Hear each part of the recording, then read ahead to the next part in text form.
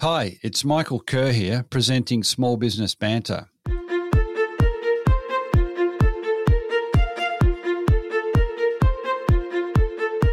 A healthy micro and small business sector means a successful economy and a more vibrant society. Small Business Banter is about helping regional business owners better prepare for current challenges, but also for the next stage of business success. I'm Michael Kerr, founder of Kerr Capital, advisors to business owners.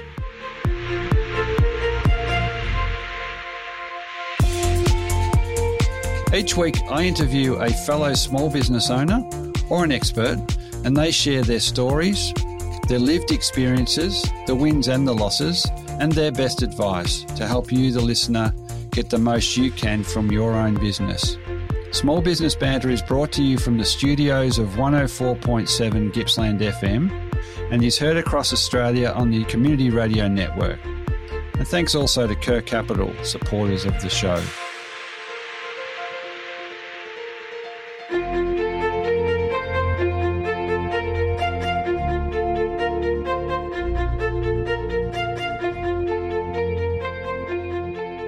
Welcome into another edition of Small Business Banter Community Radio and Podcast. I'm really pleased to welcome in today Francis Loughran, who was the founder of Future Food, a food and beverage consultancy. And what we're going to be chatting to Francis about today is his experience starting that business, a very successful business, and then recently transitioning it to some staff buyers. So looking forward to getting to the conversation. Francis, thank you so much for joining me today. Thank you, Michael, for giving me the opportunity to introduce my business and the journey that I came on over the 34 years of consultancy. Yeah, look, the business was very successful.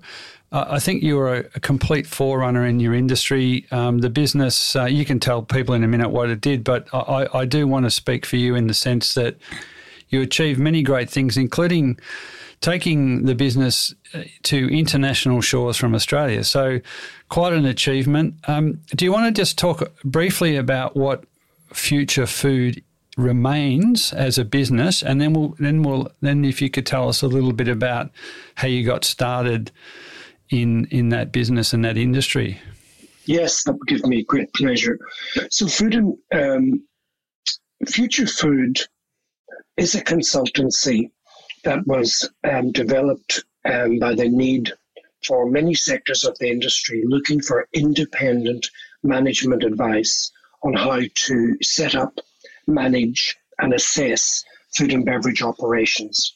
Those food and beverage operations today include planning food and beverage in shopping centres, in airports, in transit hubs, shopping centre precincts of large, medium, and extremely large, like the Dubai Mall, and projects like Westfield and Sydney, Westfield, Melbourne, Westfield, Doncaster, Westfield, Auckland, and again, other areas of expertise running tenders and expression of interest for local government council, and also looking at very specialist areas such as developing food and beverage concepts for hotel groups. So Holiday Inn, for example, will come to us and say, we're developing a new hotel in Geelong, and we need to know what the food and beverage mix should be for that.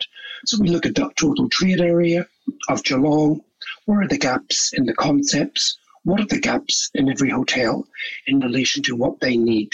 So the gaps are always, you must produce a food and beverage all-day dining for breakfast, lunch and dinner for your hotel guests.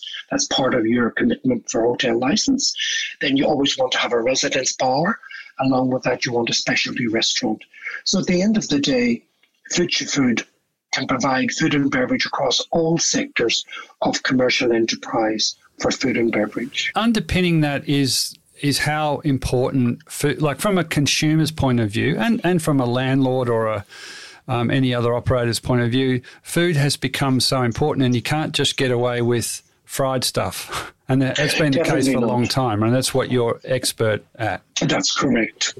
Look, going back to the early days, 1989, 1990, when we started consulting both here in Australia and New Zealand, we could see very clearly that those shopping centres that were able to offer quality food and beverage beyond the mum and dad cafe or the fried food outlet, those shopping centres, those retail precincts, those leisure parks, those theatres, government buildings, museums, galleries, universities. Those outlets, universities as well, they were all looking for food and beverage to be part of the experience, to offer service to the students, to the travellers, to the shoppers. They also wanted to see clearly how they could maximise their rental value and asset value. Food will generate excellent rents. Food will generate food traffic over 6 or 7 days a week. Food will generate revenue from breakfast, lunch, afternoon, early evening, and late evening. And even food today is considered a major part of any standalone retail precinct or cinema complex, which we call entertainment and leisure complexes. So food continues to shape the asset value and, most of all, the point of difference and the revenue streams that developers and owners and managers want. Yeah, so what that parlays to, if I can paraphrase that, is if you've got a building and you have a substandard food offering, people will either not come or they'll stay less time in the building. Therefore, trade, whoever's in the building as a tenant, won't have the foot traffic, so that they'll pay less rent. If flip that around, you've got high quality food offerings, people will come for that and possibly and likely stay longer. So that's how it transitions. So the rent increases, therefore the value of the premises or the building increases. Is that the...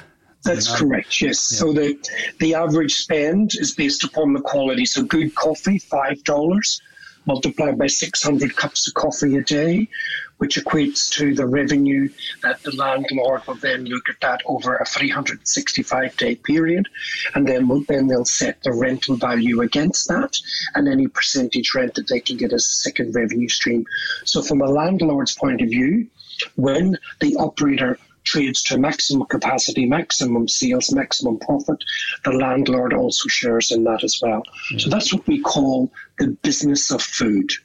And the business of food is the core platform in which you understand your fixed and variable costs in order to maximize profit for the operator and to understand your renting contributions and outgoings to your landlord and other suppliers. Yeah, so you really clearly know your industry extremely well, and we might come back to some more of how the business operates. Can we, before it gets away on me at least, could you tell us how and why you got started in your own business and in Future Food?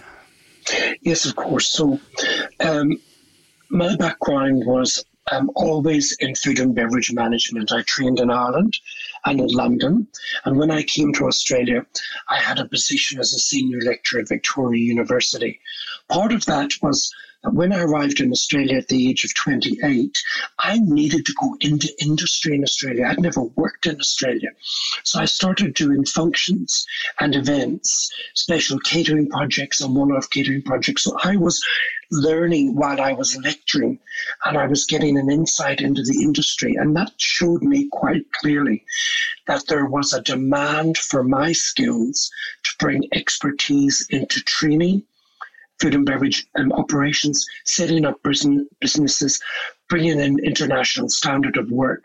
And that filtered through over a period of 3 or 4 years where I was able to balance my lecturing commitments and training commitments and then transfer that into part-time consultancy.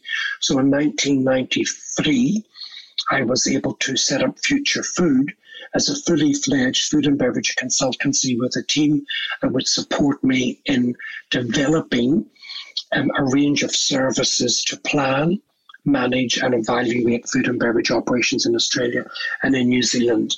That continued across many sectors, and that continued then to to take us into the Asian market in 1994 with projects in Indonesia, projects in Singapore, projects in Malaysia and China. It sounds like a fairly explosive start, and you came and you know in academia, but then coupled that with working on the tools, as they say, and you know getting some rich experience, but to achieve having clients in offshore places within it sounds like 4 or 5 years is pretty impressive. So you must have been doing something very helpful and quite progressive. And I think for me, it's always about looking at a situation and going into a restaurant, going into a function, a venue, going into a gallery, going into an airport and say, this is 2000. In the year 2000, what is best practice? This operation is scoring 6 out of 10 in its performance financially, and it's scoring maybe 6.5 in its operation. So looking at the business of food and best practice benchmark, explain to the client in a structured and disciplined way, this is what you need to do to grow your food and beverage and to make sure that this asset is complementing your overall building, or your food and beverage is drawing foot traffic, and off that foot traffic, other retail operations and other services are benefiting from that as well. So direct approach, being direct, being honest, and delivering the goods. Stay with your client and stay focused. Yeah. So what was the motivation for you to start the business? Was it a combination of seeing an opportunity and from what you just said and the way you said it, was it things need to be better or can be better and I want to make an impact yes. I want to make a difference? Exactly. Things can be better. Food and beverage doesn't have to be difficult. Things can be better. More profit can be made. The operator can have more pride in his business and you will have satisfied customers. Food and beverage is a catalyst to drive foot traffic. People will walk an extra block. They will go up in an elevator to the second floor if it's a cocktail bar, or the top floor of the cocktail bar, wherever it is, because the product justifies the effort to go there. And it's really important not to cut corners with food and beverage. Good quality ingredients, produced and served with pride, training staff, understanding your costs, and then assess it. What can we do better? And then assess it again. How can we make it better still? Food and beverage is a live working experience. It's not like clothes hanging on a rack. Food and beverage is about meet, greet, and seat. Meet your customer with the best product. Seat them at a table in an environment where they're comfortable and secure, and seat them in such a way that they feel welcome and that they're there to spend money. That's excellent. And on today's edition of Small Business Banter Community Radio and Podcast, talking with Francis Loughran, founder at Future Food and recent seller of that business. Francis, can you talk a little bit about you've achieved a lot over the years. I'm not sure that you started out with an exit in mind, but we'll talk about the exit at a later time. What were the hardest parts about getting started in your own business? The hardest part for me was, in the beginning, was making sure that I was able to document the cases and the work that I'd done to date. Because in the beginning, people would say to me, "What do you do?" They'd never met a food service consultant. They hadn't worked with anybody who was a food service consultant. They didn't know there was a team of skills out there that could plan, manage, and execute and review their business for them and enlighten them on what they needed to do. So the first 10 years of the 34 years of consulting, I spent lecturing, presenting at conferences and conventions and small groups and organisation and property management council, breakfasts and property council meeting, morning teas, where they get a group of property managers in, and we would go in and explain who we are and what we do, using a PowerPoint presentation to show the range of skills that we had on the projects that we've worked on recently. That education paid off, because once we established that the client in property management, ownership, development, etc., knew that our skills was there, then they came back to us year after year after year. So that's a significant investment, and it really is educating the broader market, isn't it? That's right, because we knew that we had the skills to address the solutions that they needed, but we had to document those and communicate them in order to secure the position.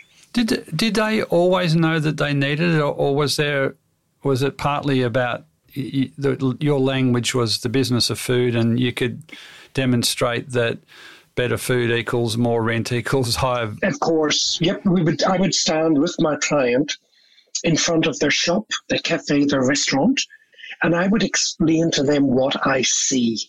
And they would often say to me, Francis, I would never have gathered that. I would never have identified that problem. I'd never identified that I had no signage at the front of my business. I didn't identify that my service was bad, or that on my menu I didn't have any vegetarian choices that people wanted, and my coffee was bad. People do not know what they do not know. And a lot of people go into business, especially in food outlets, because they think it's going to be easy. Food operations, food management, and food profitability is not easy. It has a disciplined approach, it has a process, and it has an end goal. And those have to be explained under the banner of the business of food. Yeah, it's a very glamorous industry, and I know from my own experience, it does attract people that have always dreamed about running a cafe or a winery or a restaurant, and and it's wonderful we have that enthusiasm and that entrepreneurship. But it when the way you talk, it's very clear that there's a lot of science and a lot of process behind making any of those sorts of businesses successful, including your own.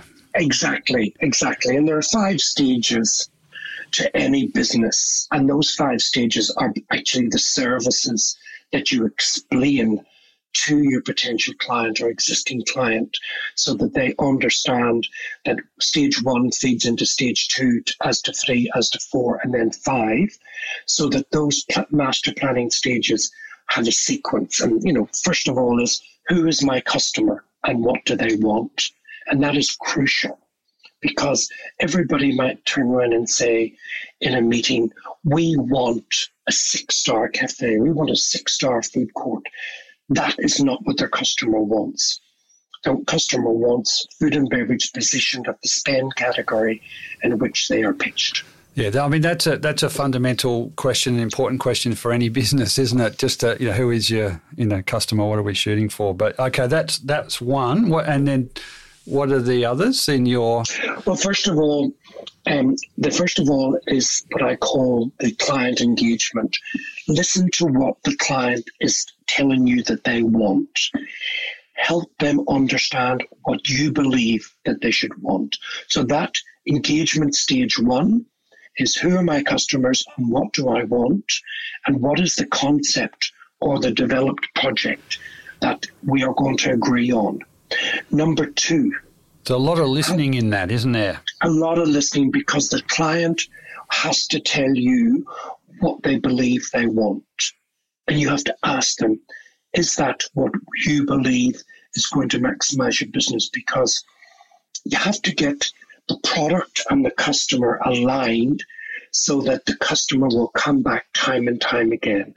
If you get it wrong, in today's business where you're paying $6,000-7,000 a square meter fit out, and you're paying 10 or 12% rent plus outgoings and labor cost and food cost, you cannot afford to get it wrong, because if you do, the financial downside of that is extremely devastating. Well, you're so far invested in capital before you even open the door, aren't you? You have. It's an expensive industry because you're not only locking into a rental or built environment, you're locking into fit out, kitchen, extraction, staff training, liquor licensing, pre-opening, and everything else to do with the comfort levels of a modern food and beverage tenancy, coupled with any form of entertainment or special features. Yeah. So I can see your deep expertise here in in understanding and guiding businesses through to greater success. So, sorry, I have interrupted, but can we go through 2 to 5 relatively quickly? Because I still want to kind of put them in context of your experience as a business owner. Yes, of course. So number 1 is obviously the client engagement. Number 2 is the trade area review. Look at what is in the proposed trade area, what's existing, what is done well, and where's the gap analysis. It's like your marketplace and your competitors. Your complete marketplace. You're using technology for your pinpoint market technology through digital engagement. Number 3, obviously, you've got the business case, which is the projected turnover and cash flow for the first 5 years. Number 4, you've got your food and beverage concept. Which concept or concepts are going to fit into that marketing stage, the market gap stage? And then number 5, of course, is the built environment, producing the brief for the size of restaurant, its interior design positioning, and its modus operandi. So it's so comprehensive. I sense that in I think you had 34 years in. That's correct. So was one of the big aims coming up to preparing to sell the business? Actually, no. If I go back even further, to service your clients properly was to think hard and document these processes and this 5-step process for making success out of a site. I mean, is that deeply embedded into the business? Yes, most definitely. Systems and procedures. What was the criteria for stage 1 to be developed and researched? What's the criteria for stage 2?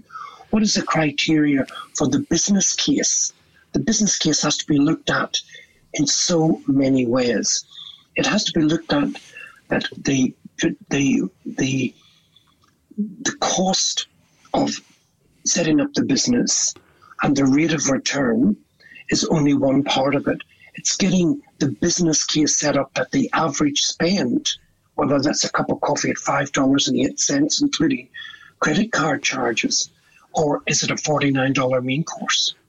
So you have to understand that projection is clearly built on knowing the menu, knowing the customer spend, and then looking at the foot traffic multiplication. Yeah. And this is in dealing with business owners day to day who are at the start of their business life or maybe nearing the end. It's the passion but converting the passion that you clearly have into processes and procedures is one very effective way to build a business that's sustainable, because I know from early days it was yourself and you grew to 20 or 25 staff, including probably 10 or 12 consultants who largely ran off all of this, all these processes that you developed. And that took a lot of time and effort on your behalf, right? We're talking 10 years to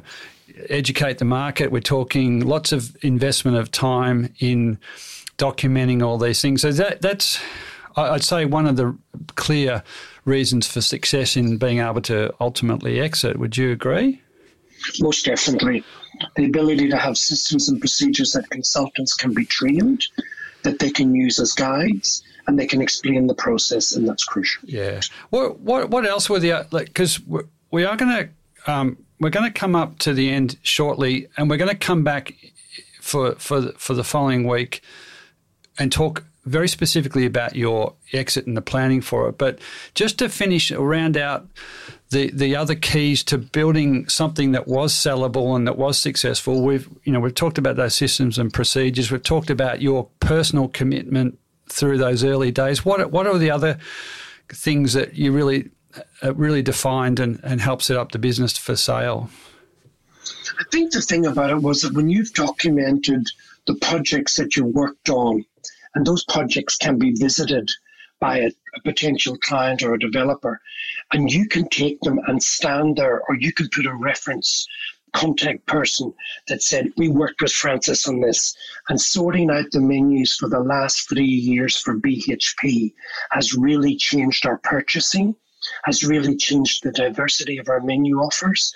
It has reduced wastage. It has increased a range of popular dishes to reflect the demographics of the new Indian workforce or the new Muslim workforce, or the growth in healthy eating, or the growth in females. You can talk with confidence in front of your client and in front of your potential client. And that in itself gives the potential client the confidence to say, this has been a successful project, as obviously explained.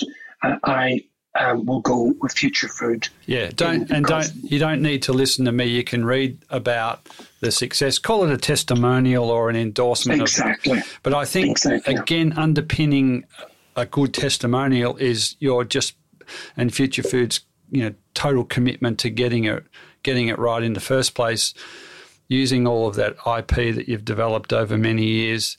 And then talking the business of food, right, and converting traffic to money. Ultimately, not that it's all just about money, but it's a very well understood currency. Francis, that's all we've got time for today. We're going to, for those listening, we're going to come back in the next episode, and we're going to talk very specifically from the beginning about Francis's approach to planning for a sale of the business. I'm really looking forward to that, Francis. Thanks so much for your time today. Michael, and thank you, Michael.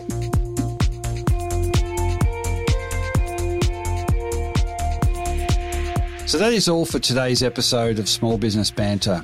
I continue to be inspired bringing you small business experts and other small business owners and hearing their stories. If you want to listen to any past episode, jump onto your podcast platform of choice and search Small Business Banter. There you will find a diverse and fascinating collection of small business owners and experts openly discussing and sharing their experiences. For any of the links, resources or information we've talked about on the show today, or to contact me, please head over to smallbusinessbanter.com, or you can find us on Facebook and Instagram. And it would be great to have you tune in the same time next week for another episode of Small Business Banter.